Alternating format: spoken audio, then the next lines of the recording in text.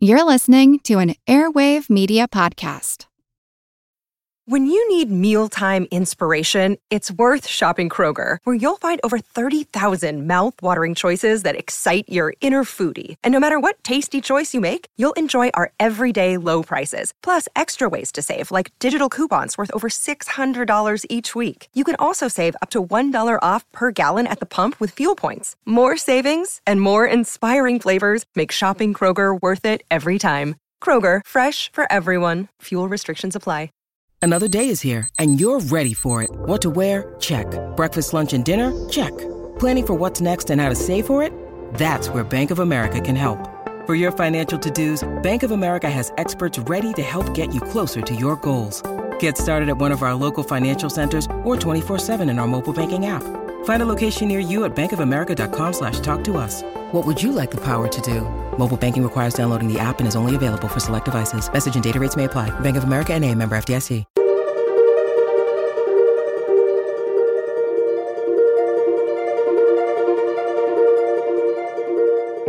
Over 7 million different animals inhabit our planet. In 1966, American alligators were first considered endangered here in the U.S., and then in 1973, they were put on the Endangered Species Act. What can they teach us? Now, Angie did a great cover on why care. You know, an apex predator, it's something that's critical to our ecosystems. Many species are in crisis and need your help. Join the movement at allcreaturespod.com.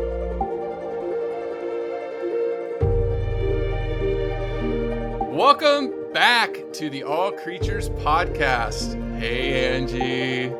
Hey, Chris. It's nice to see you and talk with you and to do a pod today. I'm pretty excited to be here, be back in the saddle again, they say. Yeah, I think everybody missed you. Most of all me, but it was only a month. And we planned for it. But yeah, if you just want to tell everybody how it's like you're glowing, your pictures are amazing, baby. We're doing alligator today for the gator baby that Angie just had. So I don't know if you want to fill people in. Yeah, well, Gator's perfect. I actually had prepped most of this podcast, done all the research pretty much the night before we went into labor. We were scheduled to record, but I had gone into labor. So, but it was exciting prepping for it because it was all about alligators, and we'll learn today about parenting. The alligator mom's pretty good, especially for a reptile. So yes, but no, my herd has grown since the last time I was on a podcast. So we had a beautiful, healthy baby boy named Maddox, and he's just brilliant. Absolutely a perfect addition to our family. John and I are just tickled pink. I guess I should say tickled blue for a boy. Not that it really matters though. So he can like pink, blue, green, whatever he wants. But yeah, he's a very easy, I want to say easy keeper, because that's what we talk about in horses when they don't need a lot of food and they're pretty affordable. But he's an easy keeper. He's just a happy baby and he sleeps pretty well. John and I are actually getting a fair amount of sleep at night, which was why I'm able to record with you this evening. And the boys, my other two boys, are in love with him, and they're great big brothers, which is very fun to watch them and their behavior in that role and to see the evolution of it all.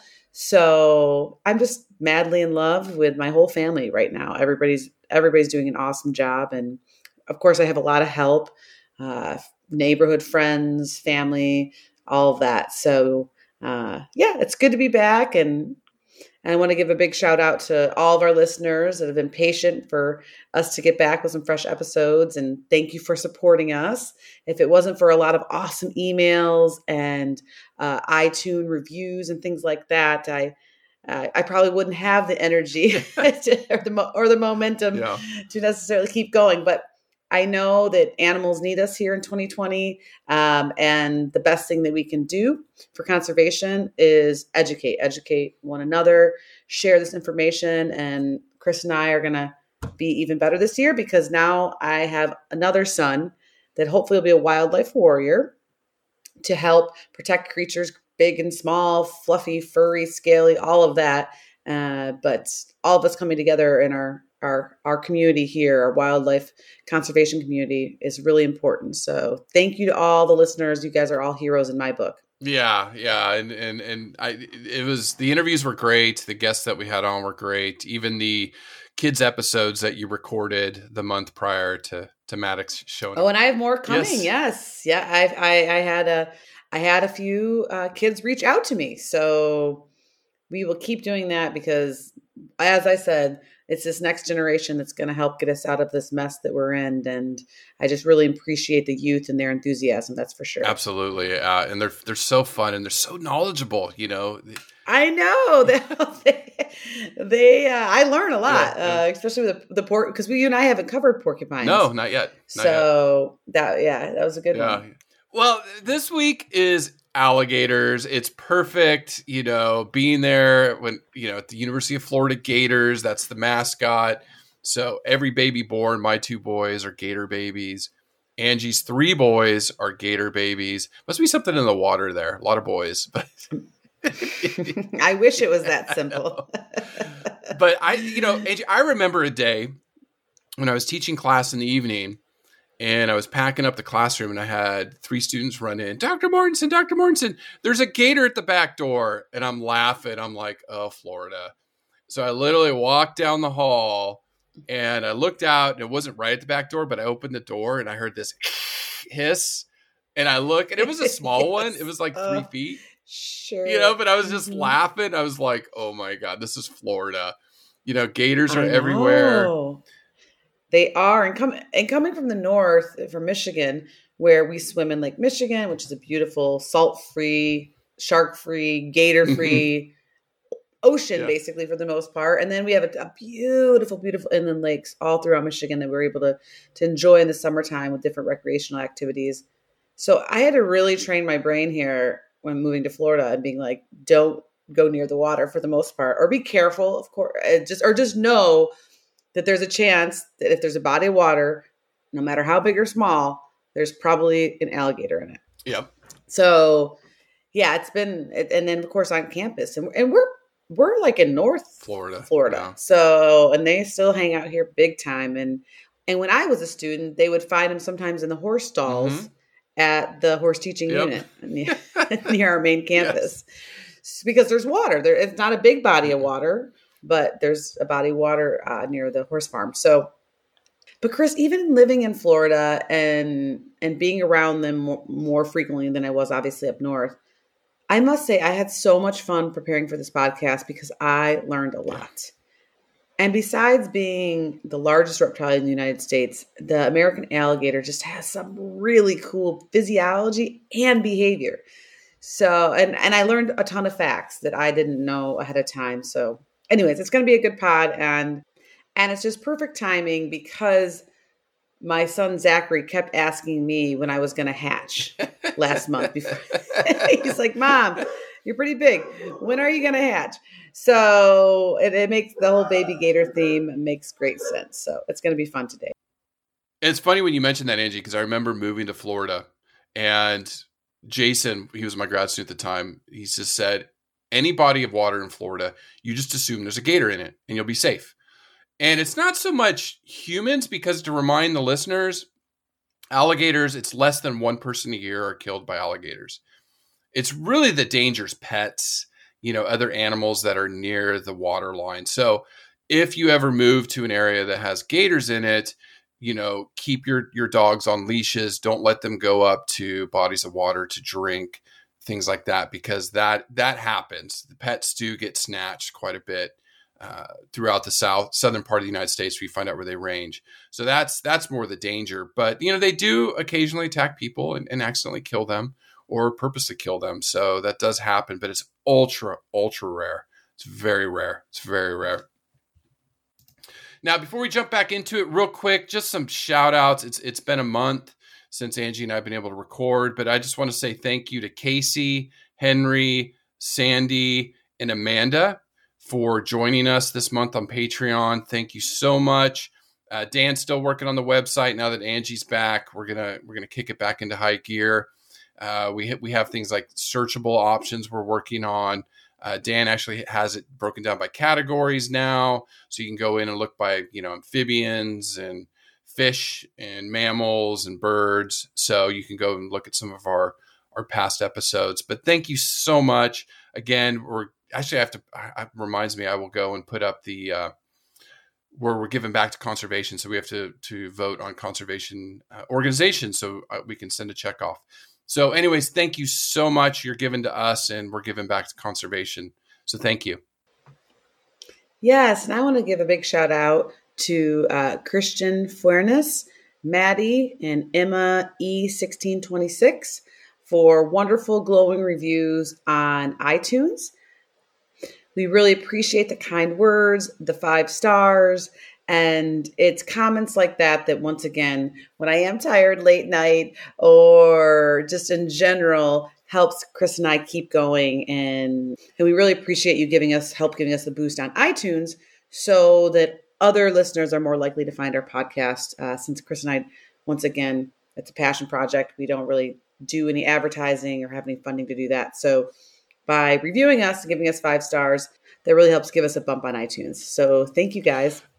Thank you. And Angie, I did take my eldest for his birthday to go see Godzilla versus King Kong. So it's life is semi-normal here in New Zealand. Sorry, not to rub it into anybody. But describing this, Godzilla is more marine iguana looking. That's where they kind of base his looks on, the new one. But I don't know. This one kind of looks like Godzilla. I mean, good luck, describing an alligator. I guess, most people kind of know what it looks like, but. Yeah, I think the biggest key is it's large. It's the largest reptile in the United States. And even though it is long and a big reptile, it has relatively short limbs and a thick tail that helps it swim. And people always ask, well, what's the difference between a crocodile and an alligator? And I think the biggest thing is their snout. If you just get a quick glimpse of one, alligators tend to have a more rounded or U-shaped, wide roof of their mouth, top jaw structure, whereas crocodilian species have more of a V snout or jaw and a little bit more narrow. And of course, it varies from species to species, but in general, that's a good way to be able to tell them apart. Because in the United States, we do actually have a crocodile species as well. But the American alligator is what is the most prominent. And it just looks like a lizard. I mean, as a juvenile, the American alligator will start black with like yellow crossbands. Really, really pretty. And as they grow into an adult and start to mature, the yellow will fade and it becomes more of an olive black, dark brown color. So they really blend in, and everybody's probably seen one with just the eyes and the snout sticking up out of the water or the bumps on the back. And they look like a log.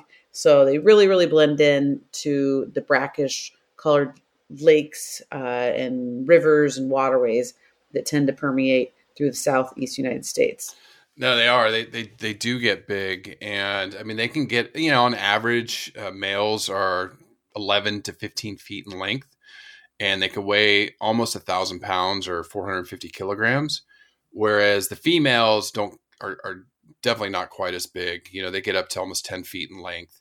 But I know John's has 1 male and 2 females at the zoo. At the Santa Fe College Teaching Zoo, they have a male and a female. And they were both surrendered due to road strikes. So Rainbow, the female, she's actually missing 2 limbs. And but they're big. But he's when you see them side by side, you can definitely tell who's the male because he's so much more robust. Yeah, definitely sexual dimorphism there. Now, the largest alligator ever recorded in Florida was 17 and a half feet, but the largest ever recorded or found was 19 feet, 3 inches. They found it in Louisiana. So wow, pretty big. Yeah, that's pretty now, big. Not, crocodiles get a little bit bigger. The Salties and the Niles, they can get up to 20 feet long, weigh almost twice that, almost a ton or 2,200 pounds. The one we haven't mentioned yet, Angie, and I know we're going to in this podcast, obviously we're going to cover more of the American alligator, but there is another species of alligator, the Chinese, right? Yes, Chris. And that's actually I went on several tangents when I was prepping this podcast, but the Chinese alligator is found in eastern China and it's critically endangered, like maybe 100 left. And I didn't know this. Obviously, you and I are not reptile experts, so all of our herp friends out there or reptile experts like Corbin Maxey, got to give him a shout out. Give him a shout out here in a second. Yeah, definitely. I always follow him on Instagram. Well, his handle's at Corbin Maxey, but he does so many amazing educational videos with his alligators, Chompers and Sunny. Mm-hmm. So this episode has to go to Chompers, Sunny, and then the other American alligators I love, Rainbow and Brutus at the Santa Fe College Teaching Zoo. But Chris, I had no idea that, first of all, there was a Chinese alligator. But that's why we do this podcast, because we learn. But then more importantly, that how critically endangered it is. And I mean, there are lots of movements to try to help save it. Save its habitat, reintroduce captively bred Chinese alligators to their native area.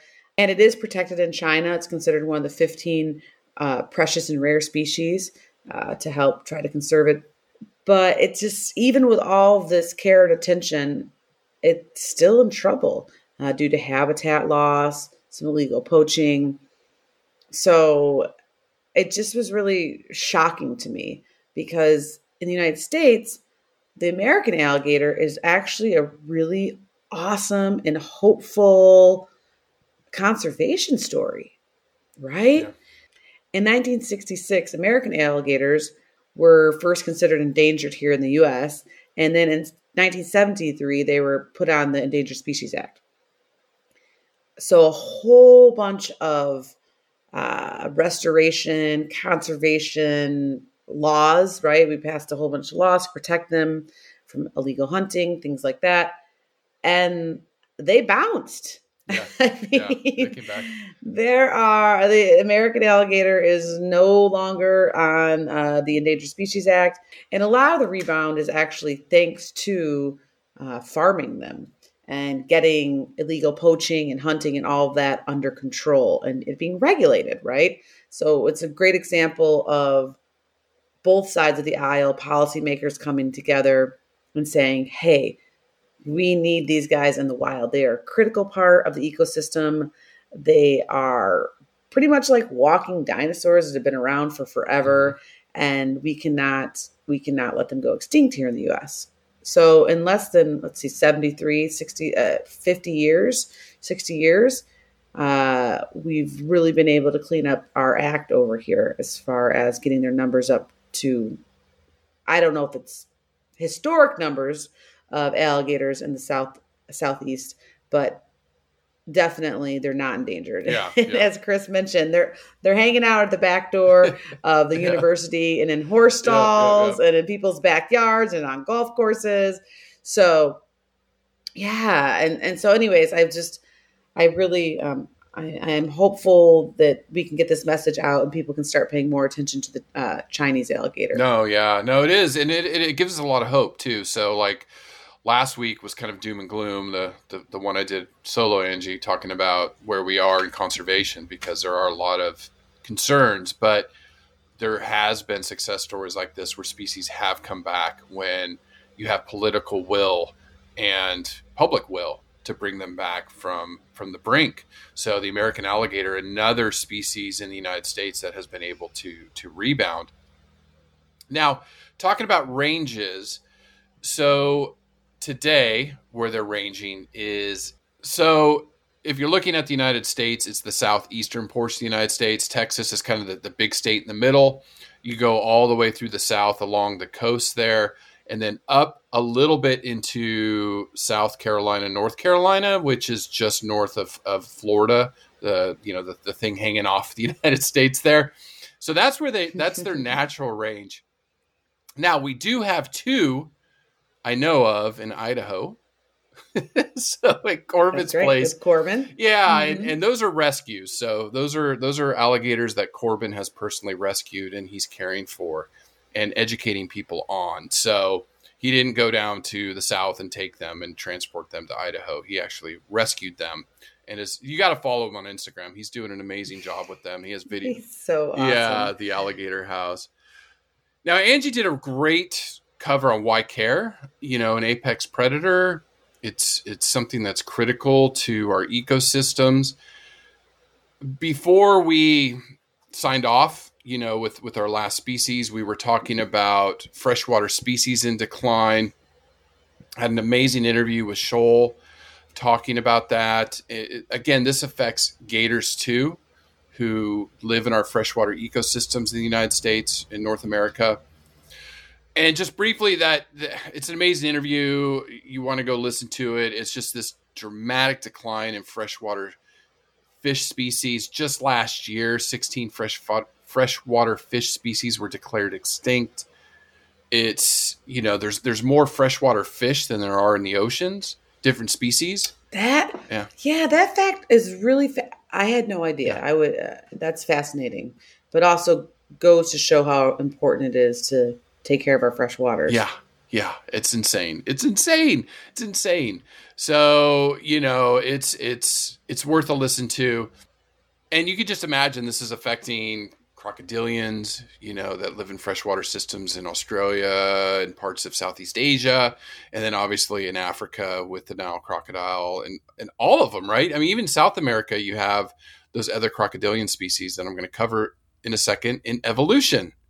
So running to evolution, again, like Angie said, reptiles, class reptilian. Of the reptiles, there's 11,341 species that we know. Obviously discovering more. They discovered 145 species last year, or classified 100. Stop it. Yeah. So it's just speeding up, Yeah, that's awesome. Before they go extinct, I guess, or find out ones we want to save. Right, yeah. Now, alligators fall into the Crocodilia order, and then the family is Alligatidae.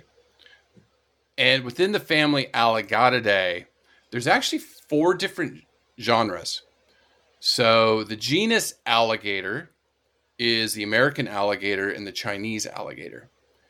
So the scientific name is Alligator mississippiensis, which we've covered that. It rings a bell. Mississippiensis. I know there's another species we covered, I think, with mississippiensis in it. You're talking to Mom. Yeah, I know. Over here. Reptiles. I'll find it. And then the Chinese alligator is Alligator sinensis.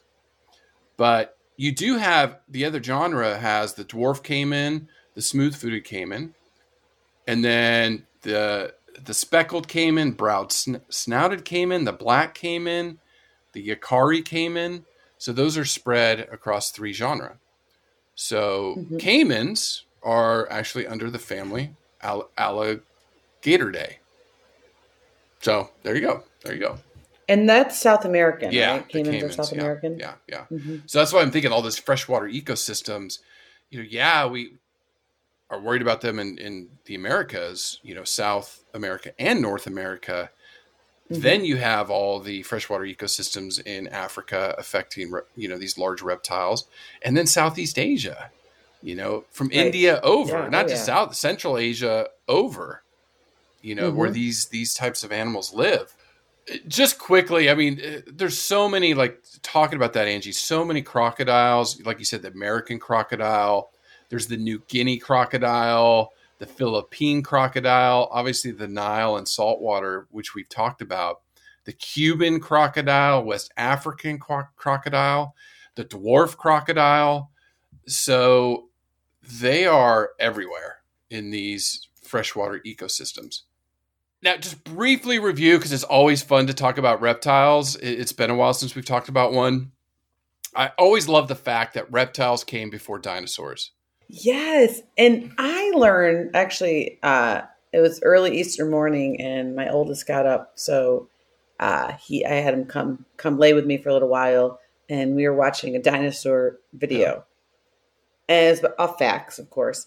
And one of the facts they stated, I hope you'll correct me if I'm wrong, but it said that dinosaurs are actually closer on the phylogenetically tree, more closely related to birds right now, currently here that are, our modern day bird than crocodiles and alligators. Is that absolutely true? It's absolutely true. Yeah, we covered. I was like trying to sleep. I'm like, I need to go back to sleep. So early. It's like 5:30 in the morning, and and I'm like, wait, what? And it's so funny. I grabbed the phone from him. I'm like, wait, let me back that up. Is that what's going on here? So that's how we started off our Easter morning. You're a dork, an animal dork, or dinosaur dork, right? Yeah, it's so true. So reptiles. It is okay. Reptiles date back 315 million years ago. Amphibians are older at 370 million years ago. Okay. Due to the classification system set up hundreds of years ago, when they started classifying animals like in the 1800s, dinosaurs got roped into reptiles based on fossil evidence. And then that's where you used to think, they were reptiles when they really weren't. They are more closely related to birds because dinosaurs are thought to be warm-blooded, not cold-blooded. They had feathers, and we know birds came from dinosaurs. So, we go back. That's why I went back. We are actually reptiles. Like, we have the reptilian brain, but mammals originated from reptiles. So, we all go back to them, and then we go back to amphibians before that. Crazy. Yeah. So Hylonomus was the first reptile lived, like I said, over 300 million years ago. It was only about 10 inches long. It looked like a modern lizard.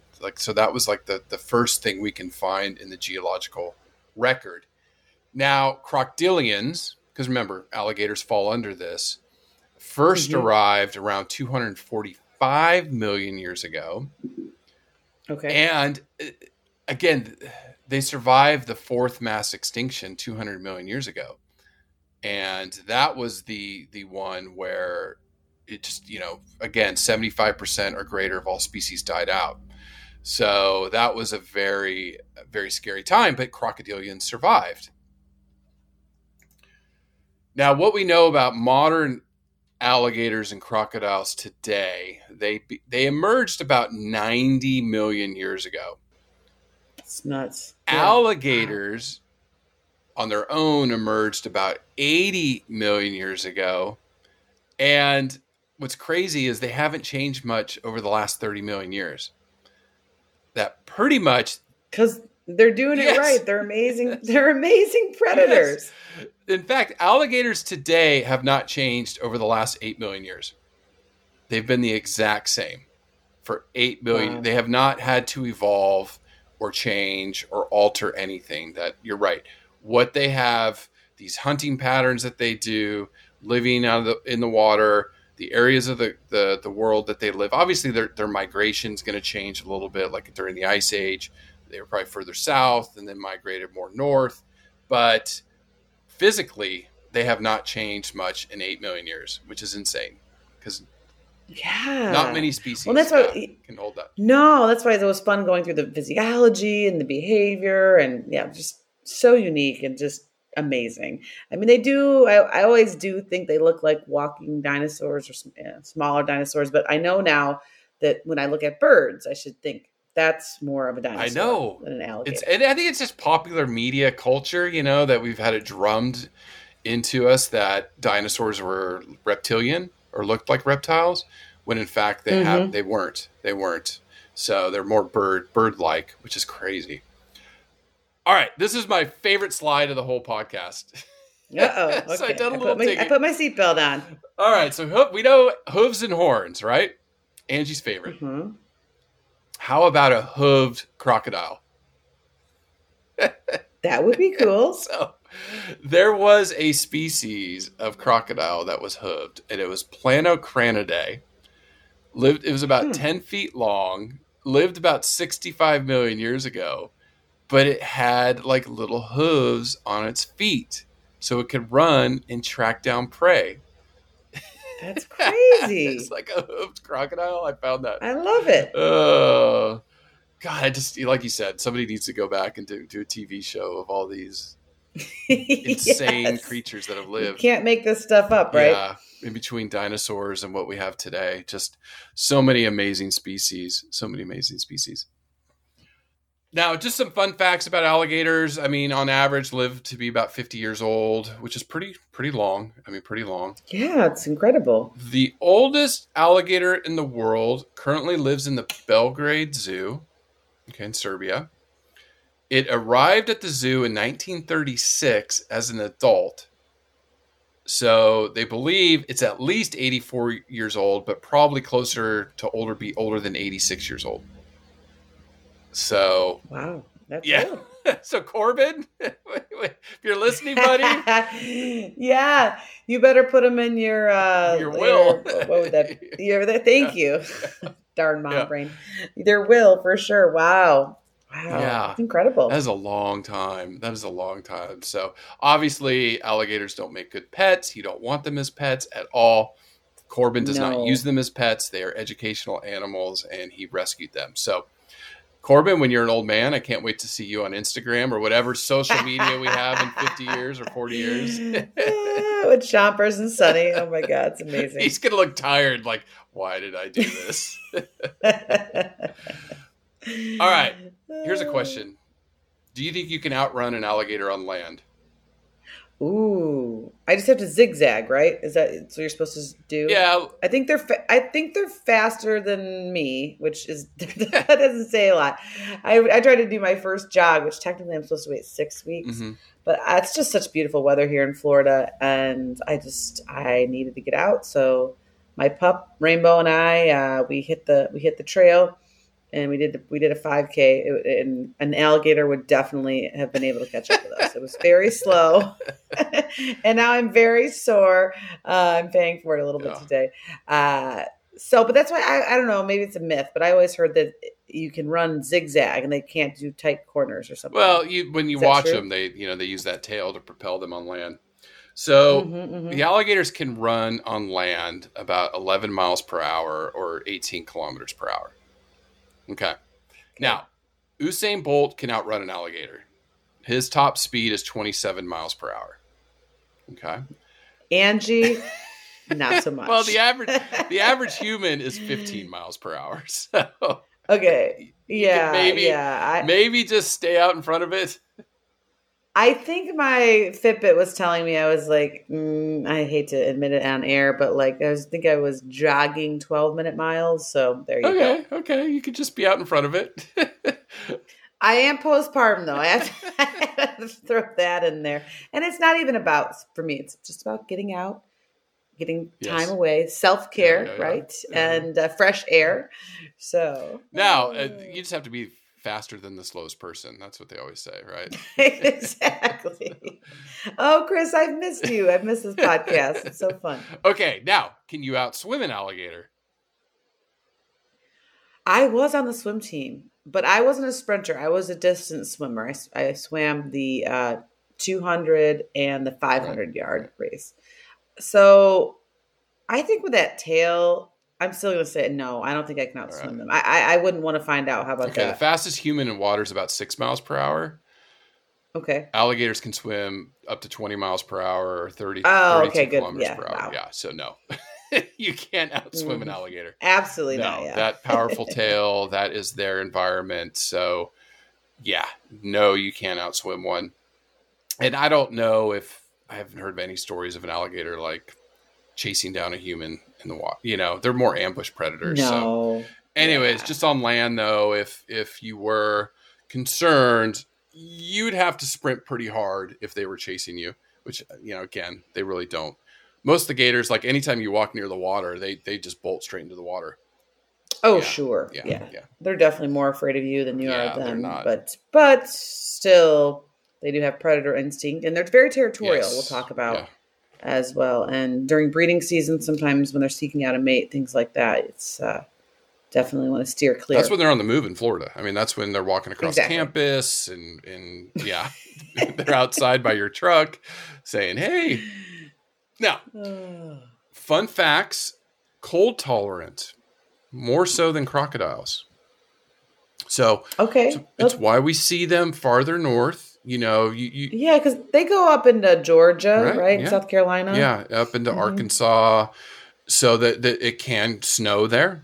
I mean, it does snow there sometimes, so it does drop below I freezing. just saw a thing on social media. I don't know if it's true. I didn't fact check it. But of alligators, when the water freezes on these cold snaps or really cold weather, they'll like freeze with their snout sticking out of the water. Well, so they can breathe. Yeah, they go through brumation. So we've talked about that before with other species, where they slow their metabolism way down, their body slows way down, so they just live off body reserves. Oxygen is very low, use is very low, so they're able to survive when it's colder. We see it like when we get a cold snap in Florida. Remember, they would all these invasive reptiles would be falling out of trees. Yes, and they're like, people are picking them up and they're just frozen solid. Not frozen solid like a freezer, but like they look like they're frozen solid because their bodies are just in brumation. They don't have the energy to run away like they normally would. And that's because cold-blooded animals are ectothermic, so they can't regulate their body temperature. So that is why you see reptiles, or especially alligators, on the banks of rivers and lakes sunning themselves, which they're absorbing the sun's energy and warming up. That helps their metabolism so they can digest food, restore, build muscles back up, all of those things. Now, on the flip side, which is always interesting, when you see gators just sitting there with their mouths open, like panting, that's because they're hot. So they're trying to cool off. Generally they'll go in the water and drop down some layers to cool off if they need to. But if they're out on a bank and you see their mouths open, it's not like they're really ready to strike. They're actually cooling off like a dog panting. Well, Chris, before we jump into nutrition and what they eat, we have to talk about their most famous feature, which is their jaws and their teeth. So the American alligator in general has about 80 teeth, and they're the same size.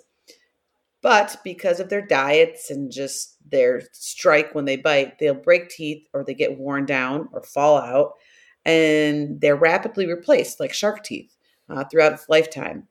And an adult alligator, I don't know about that old one living at the zoo, but on average, they say alligator can have about 2,000 to 3,000 teeth throughout its lifetime that have been grown in, broken off, and replaced. So they've clearly evolved to be these intense predators that use their teeth and jaws to catch prey. And of course, their jaw is crazy powerful. Do you have what's the bite force? Yes, I got some of the data here. So Nile crocs, 5,000 PSI. Saltwater crocs, 3,700 PSI. The alligator is around 3,000 PSI. And then you have hippos at 1,800. I love this stuff, so I wrote some of it down. Jags, 1,500. Such dorks. Gorilla, 1,300. Polar bear, 1,200. So just to give you an idea, but 3,000 is very powerful. I mean, it's like can crush turtle shells. I mean, very powerful. But what I found fascinating reading about the bite force and their jaws is they have, of course, these crazy powerful muscles that evolve to chomp down, right? Chompers, bite down on prey. But the muscles that actually open the jaws are relatively weak. So that's why if you are doing an alligator procedure or something in the wildlife industry or at a zoo, you can, once their jaw is closed, a human can actually pretty much hold their jaw shut barehanded. Kids, don't try this at home. No. Corbin, don't try that at home. No. Well, and what trained. I think, and I think what a lot of the professionals do. Once again, I'm not an alligator wrangling expert, so don't quote me. But a lot of times they'll like if it's in a procedure or they're moving it or something, they'll use duct tape to keep it when they're being handled or transported or things like that. So, but I just found that really fascinating that closing down is so powerful. But then that's where all the energy and muscles went into, whereas opening up, they are not as strong. So no. But Yeah. do not wrestle an alligator at home. Don't say Angie and Chris said that I could just hold their mouth shut. No. Well, that's something you don't want to test. We'll just take the internet's at face value that's true. Now, these are more ambush predators. They hunt mostly at dusk or during the night. I mean, they lay motionless in the water. And then as an animal comes up to drink, or a bird lands in the water, or a turtle sitting there unknown, it comes and just snap with those powerful jaws. Mm-hmm. And generally they swallow it whole. Their diet varies. I mean, it depends on the size of the gator too, but like fish, frogs, deer, wild hogs, other alligators, sometimes small, other small mammals. Mm-hmm. They a very, very diverse diet. Now, if mm-hmm. the prey is too big, so say, like a white-tailed deer or something like that, they will actually drown it and then stash it in logs or somewhere underwater where once the flesh starts to rot and it gets soft enough, they'll go and tear chunks off, mm-hmm. and spin and do all the things that they do to get mm-hmm. meat and then just swallow it whole. Again, that teeth Angie was talking about, it's more for crushing and gripping prey, not chewing. It's not like other species like us. We have molars that help us crunch and chew and stuff. So they don't. Right. Yes. Yeah. I mean, a lot of their ability to take down prey is often from drowning it. But it's fascinating if you've ever seen a wildlife documentary or video of an adult alligator performing what's called the death roll. Mm-hmm. And that's where they will grab the prey with one bite, rather large prey typically, and then they spin over and over and over in the water. And just to add to what Chris was saying, this behavior where they spin is called the death roll. And they will do it sometimes to drown the prey, but then also after the prey has decomposed a lot more, the spinning behavior will help them tear off or rip off chunks easier.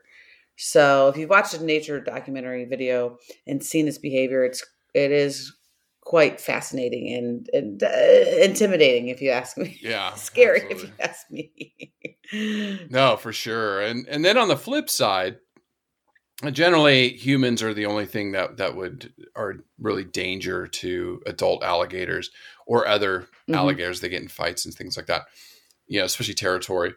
But when they're younger, raccoons, birds, some fish, turtles, snakes will all eat alligators. So when they're younger, mm-hmm. it's a much more difficult, treacherous landscape out there for them until they become that top apex predator. And then it's pretty much, nothing will mess with them. Now, a fun one, if people have seen this, and we probably will, I think we talked about in the Jags episode, but jaguars do go after adult caimans, but caimans are small. I've seen a video before. It's incredible. Yeah. They captured that whole, I think it was a juvenile male or something, but yeah, he was hunting that caiman, and, so they're not top dog down there in South America, the other crocodilians, but in the Southeast United States, once it's an adult, there's nothing else out there that's going to take them down. The Florida panther does not hunt big alligators. So no, they're trying to survive.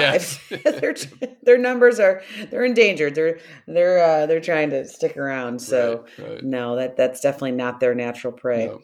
But speaking of their hunting ability, something I learned about the American alligator is that they have something called the integumentary sense organ. And these are receptors that are in the jaws and scales of the alligator.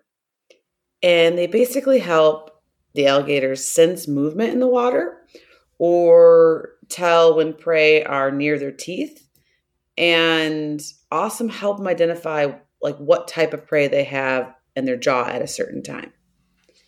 So it's really, really interesting. I had no idea that they're able to pick up on the water movements mm-hmm. and that they basically had these nerve endings in this organ to help them be so delicately sense what they had in their mouth and if something was close to their mouth and things like that. So pretty incredible. Yeah, they are. And again, less than one person a year is killed by alligators. It is rare, versus like say crocodiles and stuff in other parts of the world. So yeah, Chris, and that's a great lead into basically their activity and behavior is that they're really most active in the spring when it's their breeding season. But then they're going to be found diurnally, so during the day, basking a lot of times, just as Chris mentioned, trying to heat up their body by laying in the sun somewhere. And then as they get warm during the day, they'll move into the water and help regulate their temperature that way.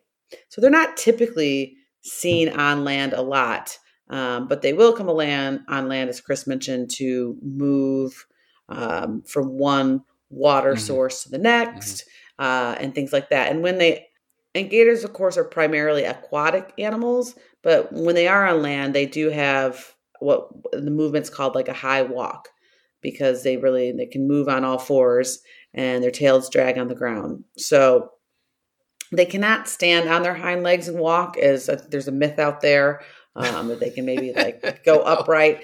Now, when they are having an interaction with another male, like if they're fighting, they can definitely thrust up, of course. But these interactions are usually happening in the water and things like that. So they can climb very well, and that's one of the things in Florida. Real quick, just to jump in, you do see them up against fences. So one of the things I remember with NASA going around Cape Canaveral, and all the fences you can see has the curve outward. That's to keep gators out. Because, correct. Yeah, I mean, it is a natural reserve where Cape Canaveral is. One of my most favorite places to visit in Florida, if you ever get there, go to the Cape. It is amazing. But, and they do protect all the wildlife, but like around the buildings and all these things, off the launch pad, it's all these fences that are curved outwards to keep gators from climbing over the fences. So, yeah, they're amazing. Yeah. And they are territorial, and that's where some of their aggression, or probably where some human or dog interactions can happen. And the research shows that typically you're going to find male alligators in open waters, where the females will only really go into open waters during mating season when she's looking for a partner.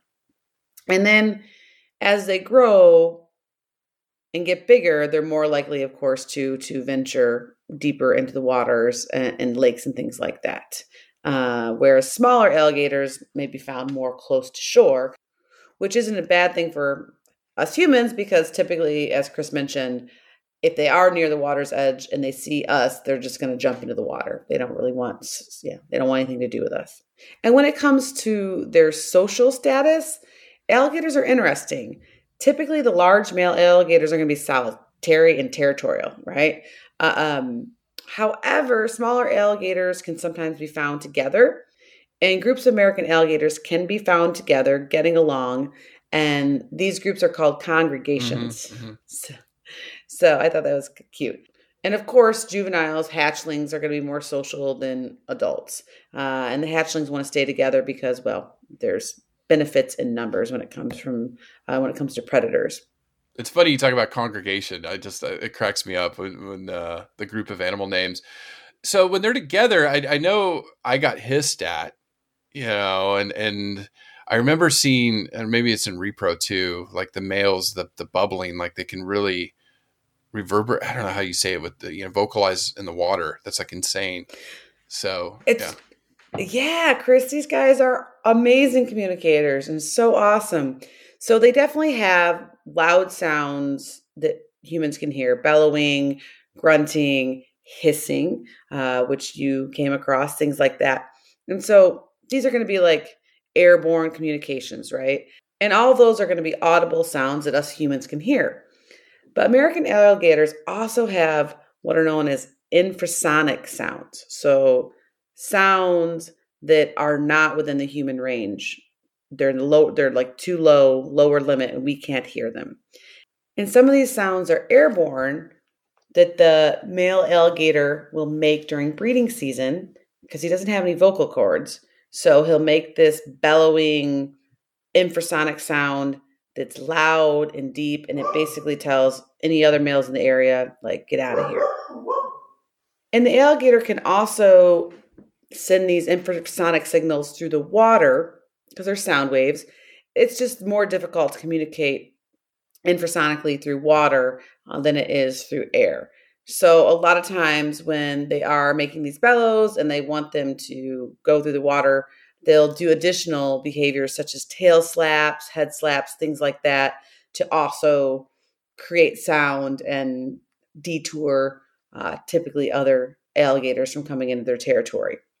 So just really, really, really fascinating vocal creatures that make sounds that we can hear and then sounds that only other alligators can hear. So pretty cool. And of course, they're going to be all jazzed up and making a lot more of these sounds during their breeding season, which is going to start in April and last through June. And so and as a Florida resident, that's when you need to be extra careful being around waterways, right? Because they are more territorial, they're looking for a mate, and they're no nonsense, right? And as I mentioned, males in general during breeding season try to ward off other males, either by making these bellowing infrasonic sounds or lunging towards them with their mouth open, hissing, all sorts of aggressive behaviors. But what's really interesting is in the late spring, it's been reported that male alligators will come together to form bellowing choruses. So this is large groups of males together a few times a day trying to attract females. And as the American alligator is bellowing his little heart out, he's also making these powerful bursts of like infrasonic sounds to help attract females. And one of my all-time favorite courtship behaviors is a male alligator water dance. So he's making these bellows and reverberating sound into the water, and the sound waves are moving the water over his back because he's towards the surface in such this way that droplets of water are shooting out of the air over his back. Mm-hmm. It is just the coolest, most unique thing. And if I was a female, it's like the Bellagio. Take me to Las Vegas, you know? I mean, it's like, who doesn't love a water show, right? I mean, it's not like Disney or the Bellagio with lights and all that music. But my gosh, if you're a female alligator, I mean, that's really, really impressive. Right. So yeah, they'll do this water dance, and I'll have to find a video. I watched one on YouTube prepping for this. It's just incredible. And of course, the females hear the sound and, help decide who they want to breed with, but just really cool stuff. And once a female is bred, she'll tend to nest in the same areas in general, and she'll build her nest by picking out leaves and mud and vegetation debris, and she'll use her tail to help gather things because she actually doesn't use her mouth. I thought that was pretty fascinating.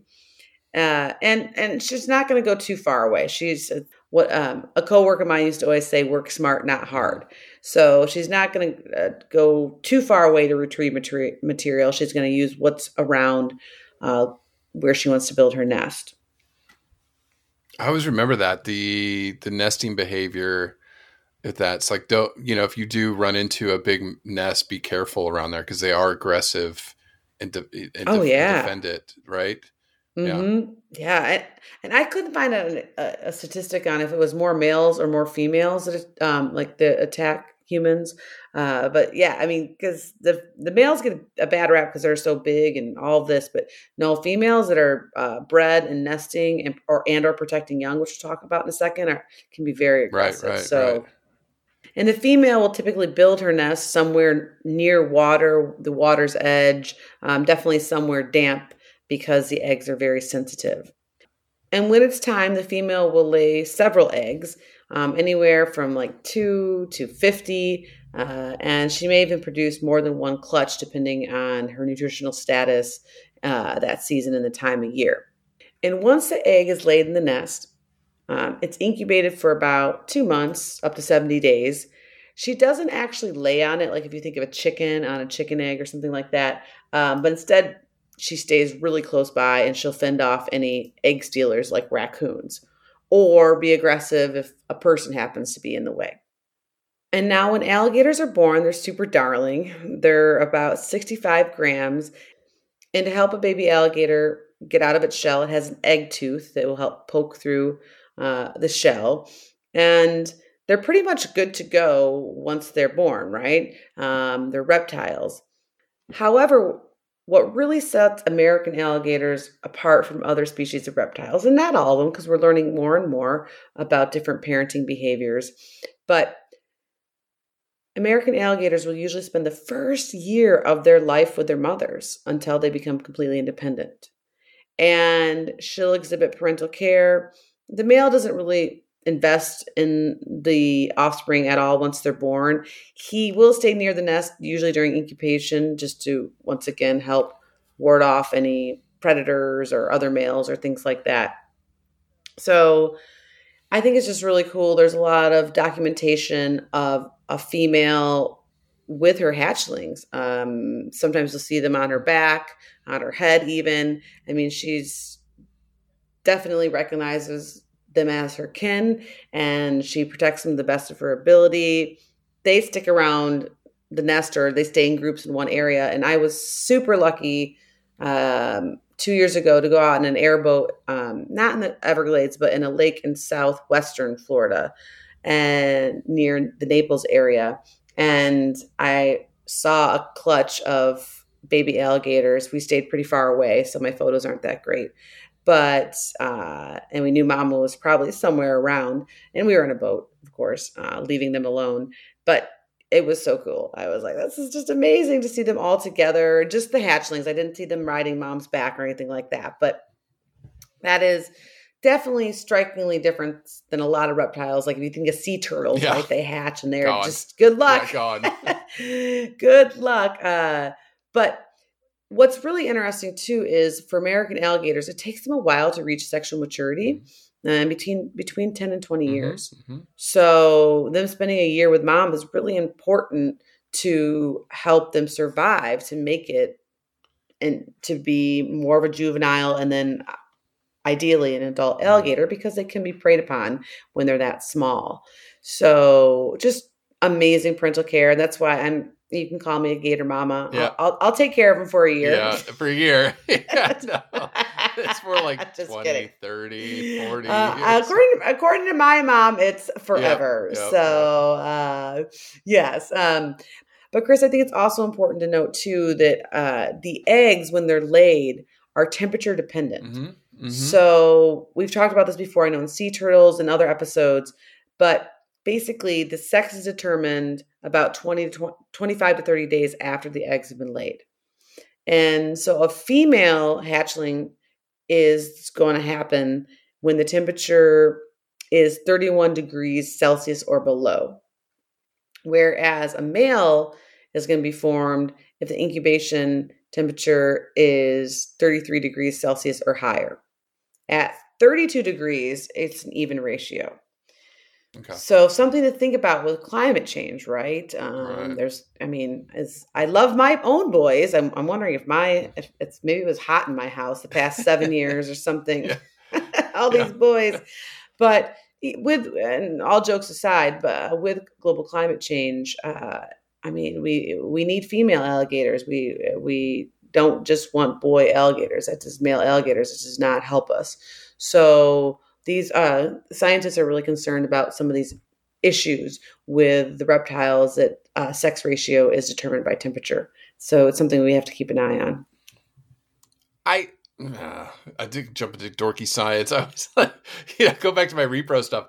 I still think women that like work out like you're active, you're out there all the time, might have a little bit more testosterone in your body that tend to have more males. Because evolutionary speaking, your body, women that were, just think about it. Wait, this is such a long discussion. I'm sorry, listeners. Oh, I have 2 points. I'm very fascinated by the topic, so I have 2 points to add. Well, think about evolutionary speaking. Mm-hmm. 10,000 years ago, women that were more active, producing more testosterone in their body. They're probably needing more male help to hunt, protect, thinking about wild humans before we really settled down. Whereas women that were more sedentary, cooking the fires, helping keep the kids safe back in the caves, would produce more women. So I just have this thing I have a hypothesis. With Hoofstock, they talk about in times of plenty. So when your nutritional status is high, that more males are thrown because you can do that. Like a male can just keep churning out a million kids, or not a million, but a lot more offspring. But when times are tight, so in a status of poor nutrition, when times are tight or lean, Hoofstock are going to throw females because you might only have one baby your whole life. And a female is really important to then keep, I guess, I don't know if pass on your genes, but that then she can have more babies or something. I don't know, something like that. To keep the population going. Yes. It's late at night for you to get these discussions. But now, and so that's always been a somewhat of a philosophy, but my dear friend Anna, my peer and colleague and fellow grad student and dear friend, she just sent me a paper the other day in mice where they were manipulating diets, and mice that were fed more of a fatty type diet through males, and mice that were fed a non-fat diet but more carb starch oriented through females. So I wrote her back, and of course this is mice, so you can't always extrapolate in one study. But I wrote her back and I was like, so you're telling me instead of trying to eat healthy eggs and avocado, I could have been eating Olive Garden breadsticks this whole pregnancy? Or I could have been eating, I'm sorry. More carbs, more pasta. Yeah, I could have been eating more carbs and pasta to help me get a girl. Geez Louise. Now you tell me. This was a non-planned. Well, that's true. Mac. Yeah, so there is that as well, which doesn't speak very well for a reproductive expert, but at any rate, so no, I mean, us science dorks, nutrition dorks, repro dorks love to kind of think we know why things are the way they are, but in the animal world, we do know with reptiles that the sex ratio is very, very temperature dependent, and what parts of that are related to humans and stuff we don't know. I guess time will tell. Right. Well. But I know but before the record on air, the buck stops here. I'm not playing that game anymore. No, we're done. I'm too old. Time to take John to the vet to get fixed. And all right. Last week, baby. Exactly. Oh, yes. Okay. Parenthood, love it. So conservation, like Angie said, least concern now. There's over 5 million alligators in the United States alone. 1.3 of those are in Florida. But again, the Chinese alligator is critically endangered. So just got to keep our eyes on them. But that would lead us into, anybody out there fighting for those critically endangered alligators. Yes, Chris. Once again, the Chinese alligator is in desperate need of our help and our attention. It's where I spend actually a lot of time prepping this podcast, learning about them. And so there's a few organizations that have taken note.